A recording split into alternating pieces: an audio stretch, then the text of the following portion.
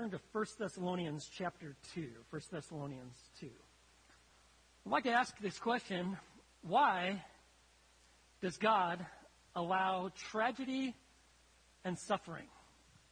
Why? I tell you, it's perhaps one of the most profound and difficult questions that is ever asked. I mean, you see suffering and tragedy come all shapes, sizes, forms. You got wildfires, you got floods that are taking place even right now, hurricanes, tornadoes, earthquakes. And then you've got things that are deeply personal that actually a lot of folks in our church are facing, like cancer. Look at our individual lives. You've got illnesses, abuse, broken relationships, betrayal, unwarranted legal problems, crime, heartache. You have death. We've got senseless shootings. We got acts of terror. Or just like what took place yesterday, Oklahoma State homecoming parade, and you got a drunk driver, and they kill 4 people and 44 others are injured. And we ask this question, why? Why did God allow this? And you know what? We all face trouble, right? I got trouble. Your kids have trouble. Your parents, your grandparents. No one's exempt. Friends, coworkers. Comes in all different forms. You got relational, financial, spiritual, emotional troubles. I mean, we undergo these painful, unpleasant experiences, whether it be physical injury or emotional pain or grief or loss. And why? Sometimes we suffer because of our faith. And we see that. We see Christians who are suffering. We've seen the videos of believers in Christ that are beheaded. Sometimes we suffer while we are living by faith. We're those who are trusting in Jesus, and we have these experiences that are common to humanity in life, but they are indeed suffering, and sometimes it's both. But again, why? Now, I can't stand in God's shoes, and I can't give you a complete answer, but I believe there's some things that we can understand that will actually take us through suffering. That once we see them, they will change our whole perspective as to what God might be doing. Now, I read the story of Leslie and Lee Strobel. They were driving from Chicago to Door County, Wisconsin, and as they were driving, the rain really started coming down hard, and then they moved into this immense fog, and it was forced to drive slow. They could barely see the lines on the road. You've probably had experiences like that. And as they're kind of just putting along here, going through this major storm, there was a truck that passed them. Seemed rather confident, knew where they're going. They're going on the same road, going in the same way. And this truck seemed to not have as much problems as they were. And they're like, we're going to follow that truck. We're going to follow the lights on the back of this truck because they seem to know where they're going, and we're going to follow them. We're going to follow these lights. And so they did. When we are going through tragedy and suffering, I believe that there are 2 guiding lights that if you and I hold on to these, I think that you're going to find that they will bring satisfaction to our minds and to our hearts and to our souls. They're guiding lights, and I want you to know that this is deeply personal with me. I have found these 2 guiding lights that I'm going to give you as the most helpful tools to get through suffering and difficulty. And they happen to be found in the text that we're going to look at today in 1 Thessalonians chapter 2, verses 1 and 2. As we've been making our way through 1 Thessalonians, we see Paul and Silvanus and Timothy. And they have gone through some real difficulty and suffering. And yet, you have to ask the question, what kept you moving forward despite all the hardships that you had faced?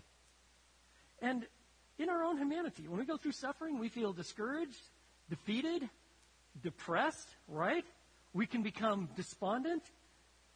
And unless we actually have some guiding light, that may very well be our case.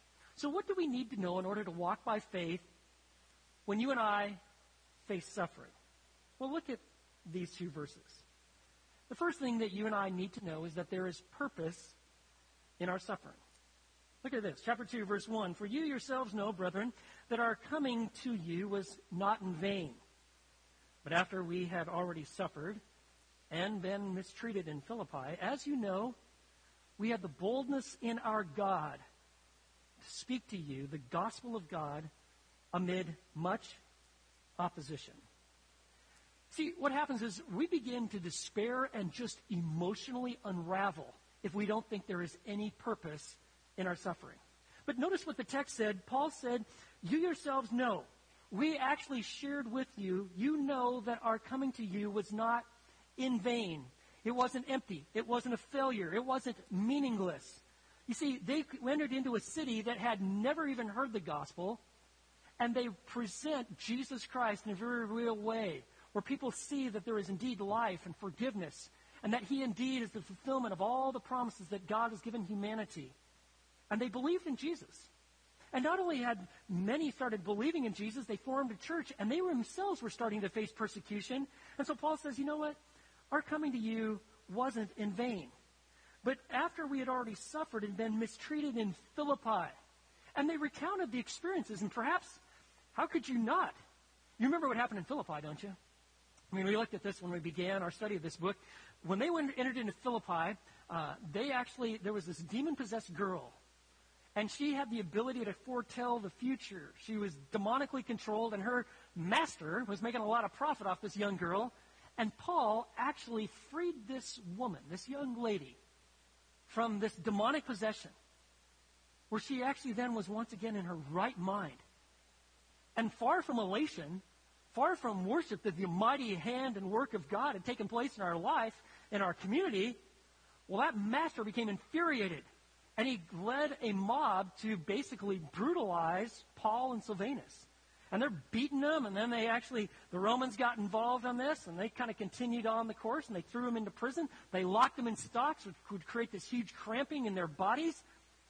They had physical manifestations of their suffering in their bodies.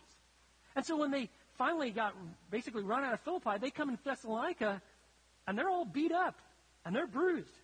I mean, for a lot of us, we'd just say, you know what? This is the end of the mission trip. It's not working, right? We need to go back.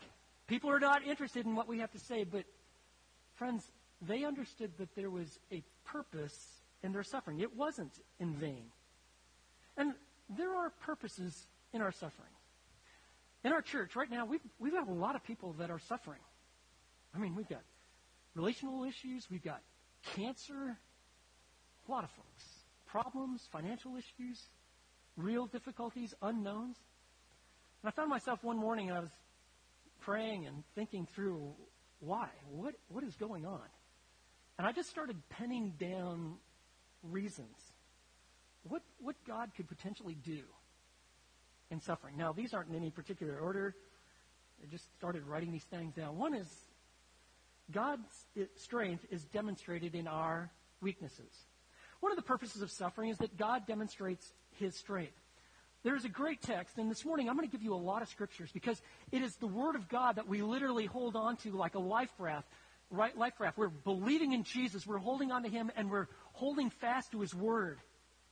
And so Paul said this in 2 Corinthians chapter 12, beginning in verse 7. He says, because of the surpassing greatness of the revelations, for this reason, to keep me from exalting myself, there was given to me a thorn in the flesh, a messenger, an angelos of Satan.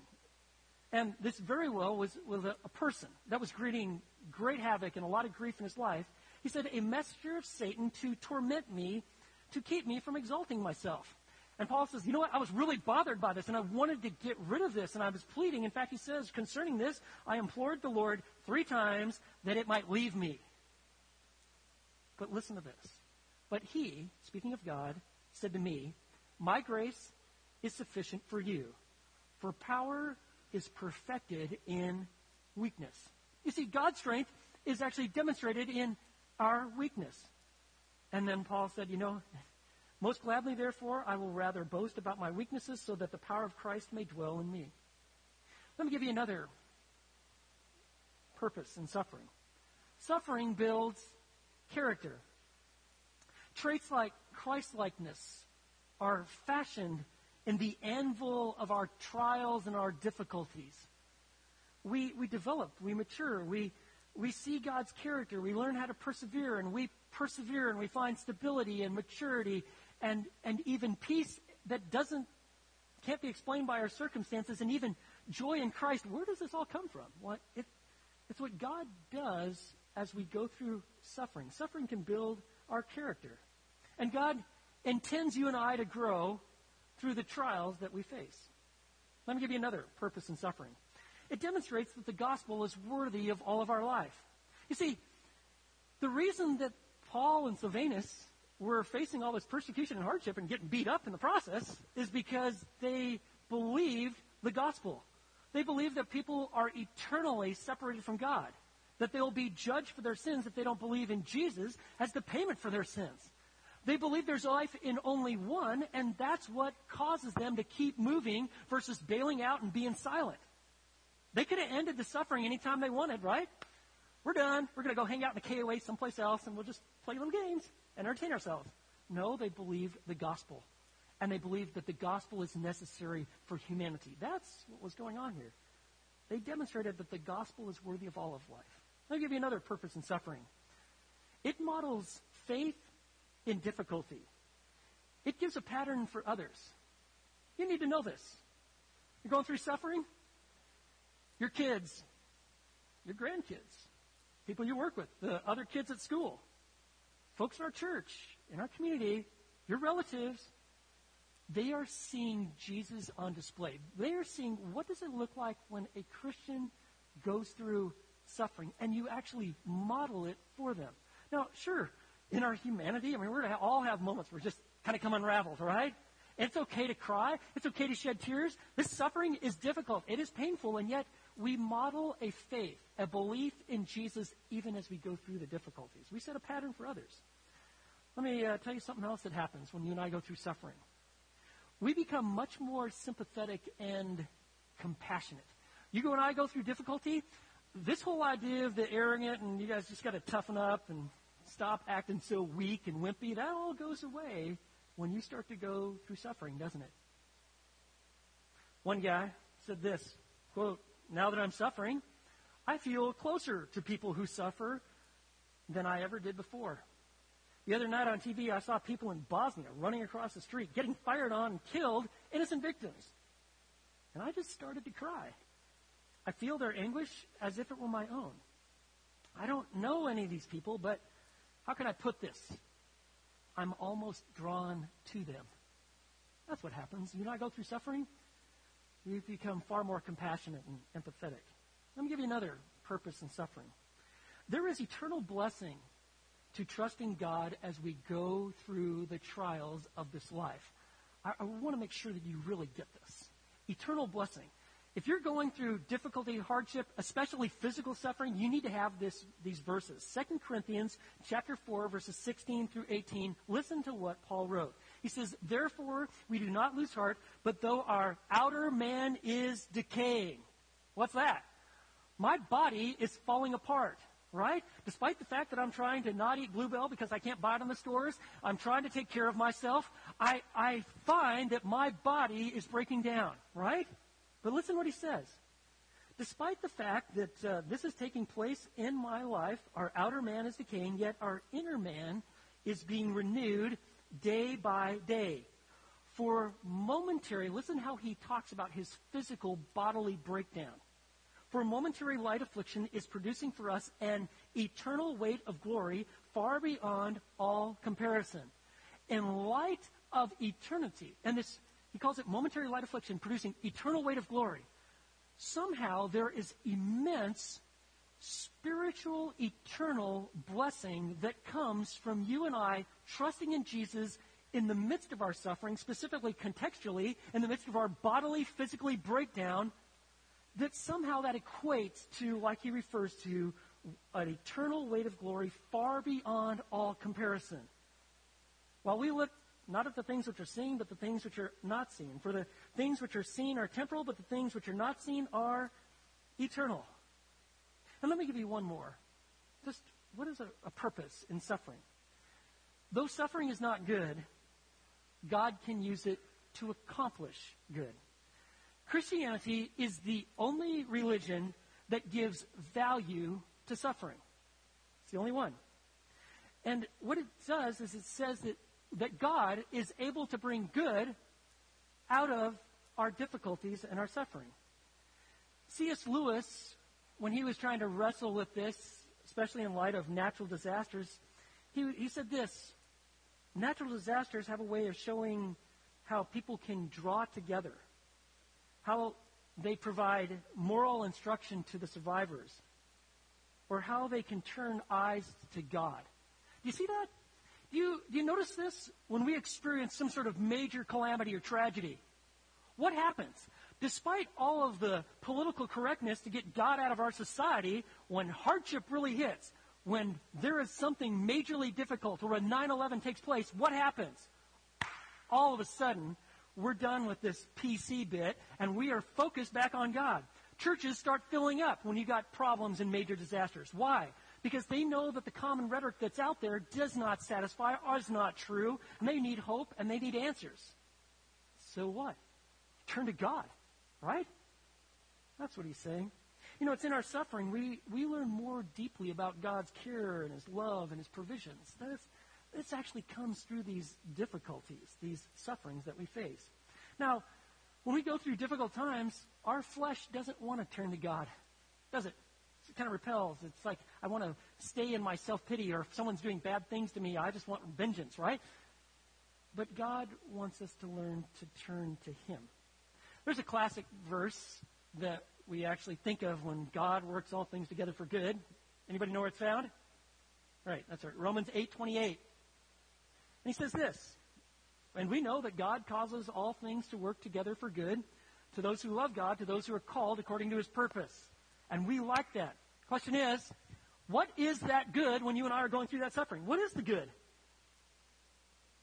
Don't know? Well, guess what? You don't have to guess. You don't even have to make it up. All you have to do is read the very next verse, which is always a really good idea when you're studying the Bible. What is that good? He tells you in the very next verse. For those whom he foreknew, he also predestined to become conformed to the image of his Son. The good that comes from that is that you and I end up more like Jesus. That is preeminently good. It's the good that comes out of difficulty and suffering. And if you're going through hardships and difficulties, ask God. God, what is it that you're doing? Show me how you want me to grow and change. And he will. Go to a wise believer, someone that knows God pretty well and has a pretty good handle on this book. Have an honest, real conversation. They will help you see what God might be doing. I got some friends. They got some huge difficulties. Their difficulties would probably incapacitate me. But they keep moving forward. Oh, it's super difficult. You know what they do? They have this book that they're recording all the blessings out of these terrible situations that they're in. They're what? They're seeing God's good, him conforming them to the image of his Son in their difficulties. Can God really bring good out of evil? I mean, can he do that? Well, you know, I think God really wants us to understand this. Very first book of the Bible, Genesis. When we went through this, the last half of Genesis really accentuates this theme. Remember, there's a guy by the name of Joseph, a young guy. He's got some things going for him. He's got some things like he needs to learn how to keep his mouth shut at certain times, to exercise discernment. But, he kind of starts talking when he probably should be quiet. His dad doesn't help because he treats him like the favorite. His brothers, all of his older brothers, hate them. He just despises him. And so they decide one day to actually kill him. But then one of them had a real good idea. Hey, wait, let's not just kill him. No, we don't need that. What we want to do is we want to make some money off him. Let's sell him into slavery. And they did. They sold their own brother into slavery. And then after that, you'd think like, okay, this is terrible, right? God, you need to step in. Well, actually, it goes from bad to worse. He ends up in prison. He's falsely accused. And now he's just kind of rotting away in prison. And talk about loneliness and alone. And yet, do you know, God could have, of course, stepped in, but there was things that God was accomplishing. And you remember that it was from prison that actually he ends up in Pharaoh's court. He becomes the number 2 guy. And he is the one who not only orchestrates basically Egypt not dying out in famine, but get this, his own brothers and his father, who were perishing in this massive famine that was taking place, he actually rescues them because they actually come to him for food. He reveals, I'm Joseph, the very guy that you tried to kill. And then the one you sold into slavery, I'm him. Remember that?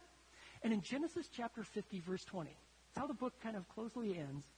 he explains to his brothers this: "As for you, you meant evil against me, but God, he meant it for good, in order to bring about this present result so that to preserve many people alive."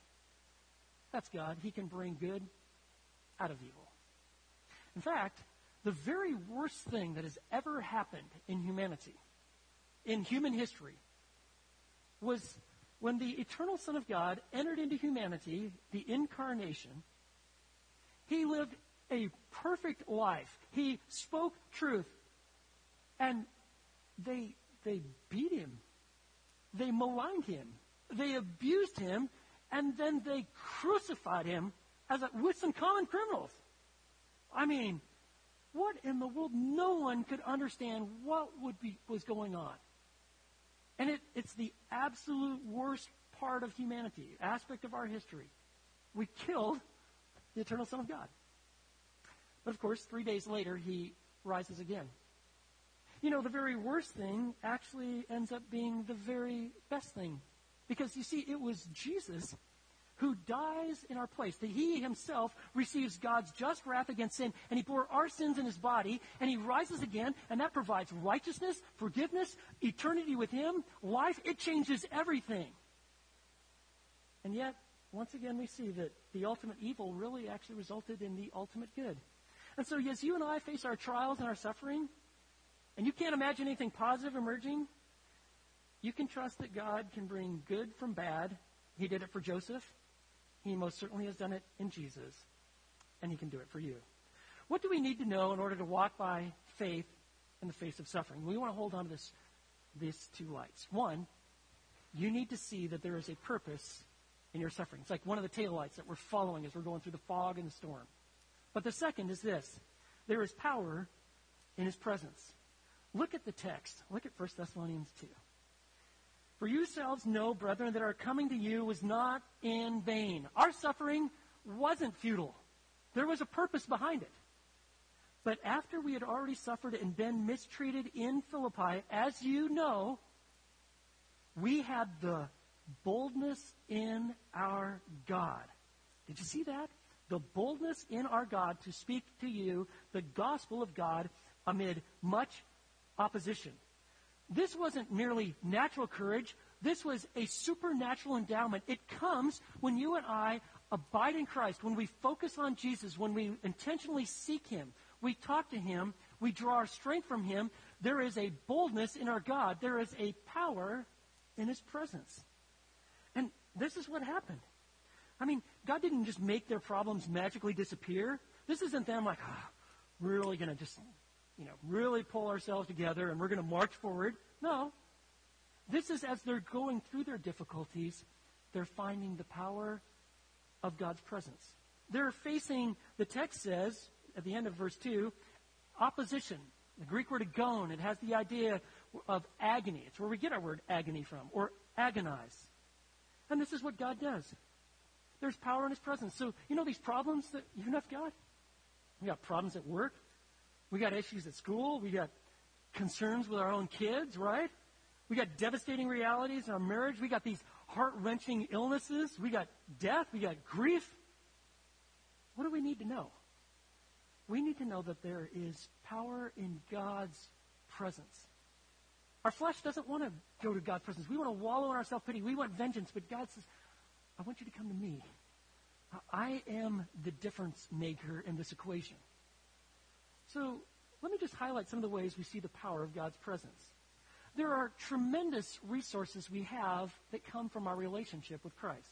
Let me give you one. The power of his presence keeps us living by faith. So as you and I actively, intentionally go to God, he gives us the strength to persevere. Our faith continues. We keep living by faith because we keep looking to him. Let me give you another. It's the power of his presence to courageously speak the gospel of grace. If you and I are not coming to the Lord and finding our strength in him, then we are silenced when it comes to the gospel, right? I don't want anyone to know I'm a Christian because that'll put me on the out with the guys, or the girls at work aren't going to like me, or whatever. But when we go to be renewed by him, we find that there is a strength to move forward. And we can courageously speak of the gospel of grace. By the way, that's what's going on here with Paul and Silvanus and Timothy. Despite all their hardships, it is the boldness of our God, the courage, the strength that we find in God that actually allows us to keep moving forward, even if we know what's coming. Let me give you another. In the power of his presence, it helps us to live and to love in the midst of pain. And you see this. You see Christians that are going through difficulty and suffering, and yet there's a vitality and a joy in Christ despite all the hardships and tears of life. And they actually are loving. Instead of retreating, they can live and love. How does that happen? Well, it's supernatural. It's the boldness of our God. It's the power of his presence. Let me give you another. The power of his presence allows us to leave the results of our actions and life with him. I know you and I made a mess of things. Sometimes we tried our best. Sometimes it doesn't work. What you do as we are trusting God, it allows, I'm just going to leave this all with you. I'm resting in your goodness and your sovereignty. Let me give you another. The power of his presence. You know what? Knowing Christ means knowing that we will be with him when this life on earth passes. It's being in his presence. It's to know, hey, when I'm done here, I've drawn my last breath, I'm with him. And we've seen this extremely tragically and tremendously demonstrated just not long ago. October 1st, 2015, Umpqua Community College. You want to see a hurting place in our country? This is it. It's rural, high unemployment, lots of problems. You got this small little community college, some folks just trying to get some education, try to better themselves, and you got a shooter that comes on campus. And according to the eyewitness accounts, and I'll give you a couple of them, like one, this Autumn Vicari, she told NBC News that her brother JJ witnessed this in the room where the shootings occurred. Vicari said, at one point, the shooter told people to stand up before asking whether they were a Christian or not. Vicari's brother told her that anyone who responded yes was shot in the head. And if they said other or didn't answer, they were shot elsewhere in the body, usually the leg. Anastasia Boylin gave this witness. He said, as he's singling out Christians, asking them that they believe in Jesus, he said, good. Because you're a Christian, you're going to see God in just about 1 second. Friends, it is the power of God's presence that allows us to have faith even in the final second. I believe. That only can be explained by God. Let me give you something else. The power of his presence is to know that God will one day judge evil and eradicate sickness and pain. He is going to do it. Let me give you a great text, Romans 8:18. He says, for I consider that the sufferings of this present time are not worthy to be compared to the glory that is to be revealed to us. What we're going through now pales in comparison to the joy of being in his presence eternally. Now, that's not to deny the reality of pain in our life, but I'll tell you something.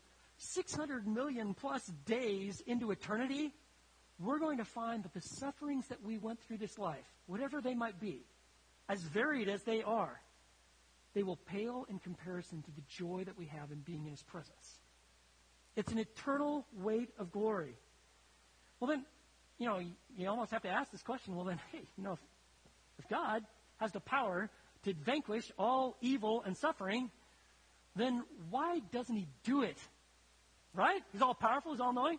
Why not just end it now? I'll tell you this. Just because God hasn't done it yet doesn't mean that he will not do it. May I recommend that you read the end of the book? God does vanquish all evil. He does bring justice to bear on every injustice. In fact, you'll see a judgment. Friends, you need to know, if you are not trusting in Jesus Christ and Christ alone, you will face the judgment for your sins. Or you can trust in Jesus, and he's already been judged in your place. Christianity is just people that recognize, yeah, I'm imperfect and I'm a sinner. I got major issues. I'm going to be believing and trusting in Jesus, and I believe in him. You can't face judgment on your own. And he says not only does he bring judgment, you see this in Revelation 20, but several times, like you see like in Revelation chapter 21, verse 4, it says that he will wipe away every tear from our eyes. And there will no longer be any death, and there won't be any mourning or crying or pain. For these things have passed away. There won't be tears in heaven because you know why?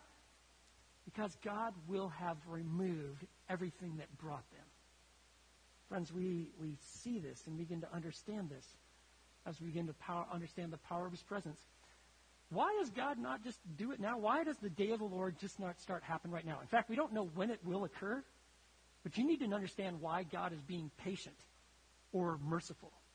2 Peter chapter 3, verse 9, it says, the Lord is not slow about his promise, as some count slowness, but he is patient toward you, not wishing for any to perish, but for all to come to repentance. The reason that he doesn't just flat out like, I'm bringing judgment now, and we're going to bring the end now, is because he is patient, waiting for you to trust in him. But one day, the day is going to come. But if you want to understand, well, why not just end it all now? He is exercising patience and mercy because this is the day of opportunity for those who have yet to believe. When you're going through suffering and hardship, remind yourself that God is good and that he is sovereign. If you need a psalm, let me give you a great psalm, Psalm 46. That's the psalm that says, God is our refuge and strength, a very present help in trouble. Therefore we'll not fear, though the earth should change, and though the mountains slip into the heart of the sea, and though the waters roar and foam, and though the mountains quake at its swelling pride. You know what? We've got a hope. He is our refuge and strength. The Lord of hosts is with us. The God of Jacob is for us. Remember, like in Psalm 46, verse 10, in that same psalm, he says, cease striving. Stop it. Stop. Just be still. Rest. Cease striving and know that I am God. I'll be exalted in the nations. Friends, even when you and I can't know God's ways, we can always trust his heart. Elizabeth Elliot, just a few months ago, she went on to be home with the Lord. She's a woman who knew a lot about suffering. Jim Elliot, her first husband, was a missionary in Ecuador, and he was actually killed by the very Indians that he was seeking to reach with the gospel. Her second husband, a professor of theology, died of cancer. Listen to what she said. It is always best to go first for our answers to Jesus himself. He cried out on the cross, my God, why have you forsaken me? It was a human cry, a cry of desperation, springing from his heart's agony at the prospect of being put into the hands of wicked men and actually becoming sin for you and me. We can never suffer anything like that, yet we do at times feel forsaken and cry, why, Lord? The psalmist asked, why? Job, a blameless man, suffering horrible torments on an ash heap, asked, why? It does not seem to me to be sinful to ask the question. What is sinful is resentment against God and his dealings with us. So how do you and I face suffering? Let me give you 1 Peter chapter 2 and chapter 3. It says this, for you have been called for this very purpose, since Christ also suffered for you, leaving you an example to follow in his steps. That's what God seeks to do. So you see, his example was, who committed no sin, nor was any deceit found in his mouth. Remember that? While being reviled, he did not revile in return. While suffering, he uttered no threats. But what did he do? He kept entrusting himself to him who judges righteously. Do you see that? He gave us an example. If you're going through suffering, what you really need to do, you need to be trusting in Jesus and looking to him. Fix your eyes on Jesus. That word example, it was used to talk about a table that contained the entire Greek alphabet, alpha to omega. And when students were learning how to write the alphabet, they would follow the pattern. They would trace it. They would follow it so it would be exactly what they were learning.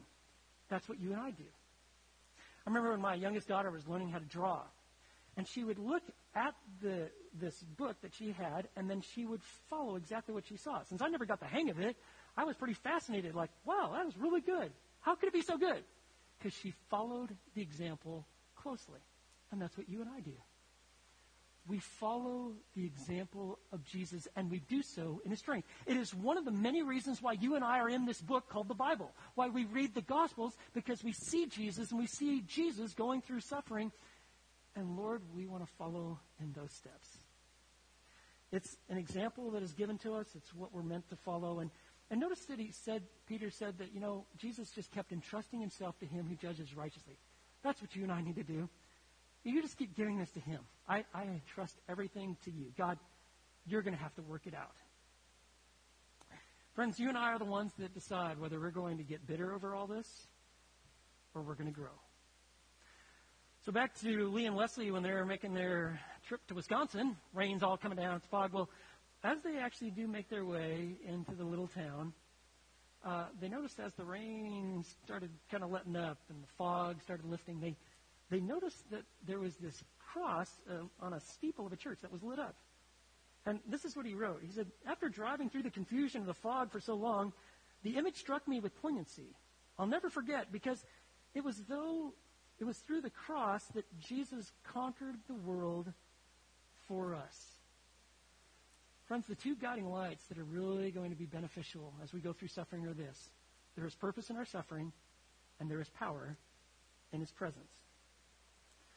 When you and I go through suffering, we make the choice whether we're going to really trust God or we're just going to try to endure this battle on our own. And when you're going through suffering, what you want to do is you just tell God, listen, I'm going through a hard time. This is difficult. I don't feel right. I feel disequilibrium. God, this is painful. This hurts. I don't understand, but I'm coming to you. Lord, help me. Lord, save me. That is the path of hope and of healing. And I want you to know that God's ultimate answer to suffering, it isn't an explanation.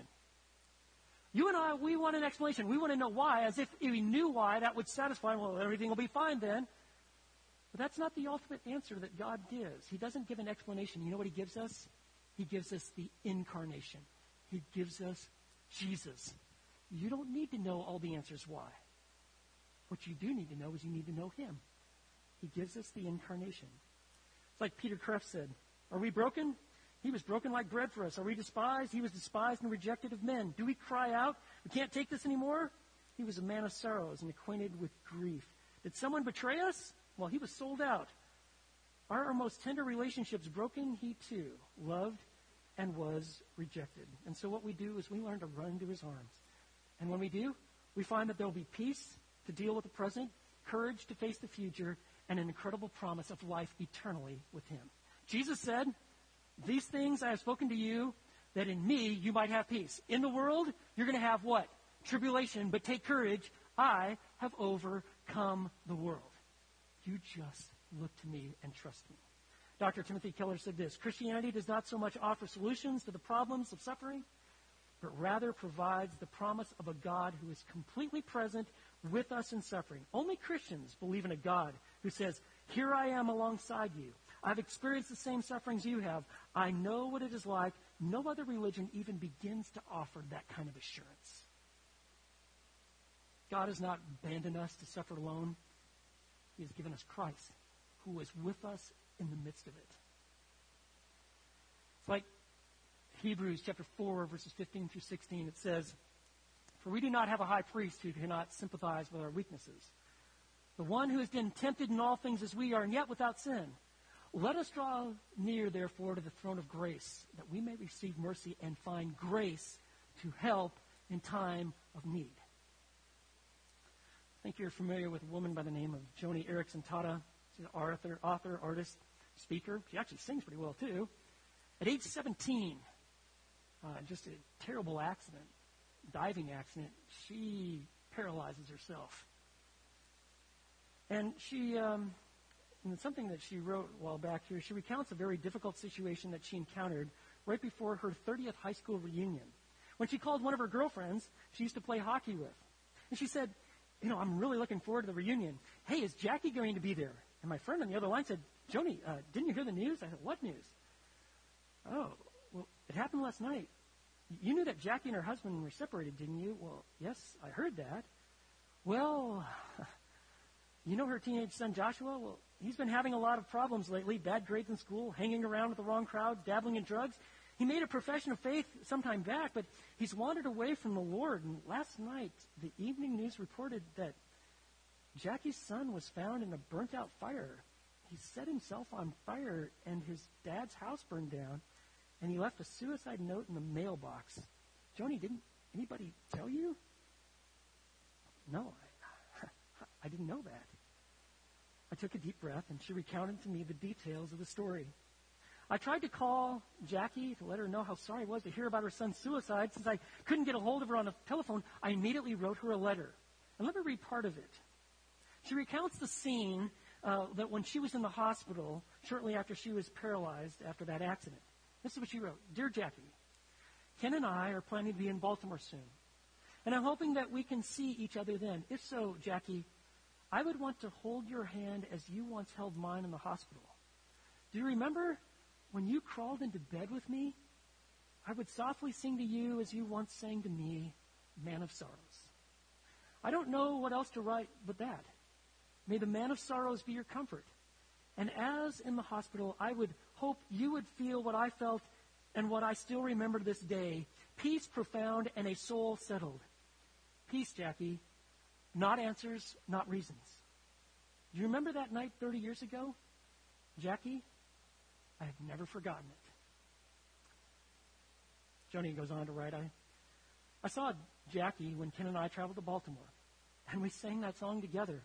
In fact, I talked to her again just last weekend. Her soul sounds settled. The peace still is profound. She is not grasping for answers. She said, Joni, I've got this cross around my neck. It's the one my son gave me. Every time I start to feel desperate, like I can't make it, like I'm in a prison, then I hold on to that cross. Jackie's got her hand on the one who holds all the answers, and for her, that is enough. So friends, when we face the unknowns of our sufferings, remember this. The power of God's presence allows us to know there is purpose in our sufferings. You see, we are afflicted in every way but not crushed. We're perplexed but not despairing. We're persecuted but not forsaken. We are struck down but we are not destroyed. Always carrying about in the body the dying of Jesus so that the life of Jesus also may be manifested in our body. For we who live are constantly being delivered over to death for Jesus' sake, so that the life of Jesus also may be manifested in our mortal flesh. So as we're going through our suffering, walk on to these two lights. There is purpose in our suffering, and there is power in His presence. And God will get us through the dark night. Let's pray. Lord, how we need hope from You, and how You give it to us in Jesus and Your Word. And so, God, if there is anyone here today who's never truly trusted in Jesus, and they are suffering, may they just pray with me right now and say, God, I turn from self and my sin, and I believe in Jesus. I ask that He would not only forgive me of my sins, but He would fill me with His life, and You'd be the Lord of my life. And God, for all of us, would You continue to protect us and guide us? Help us to see purpose in the midst of our pain, and to know the power of Your presence for Your glory. We pray this in Jesus' name. Amen.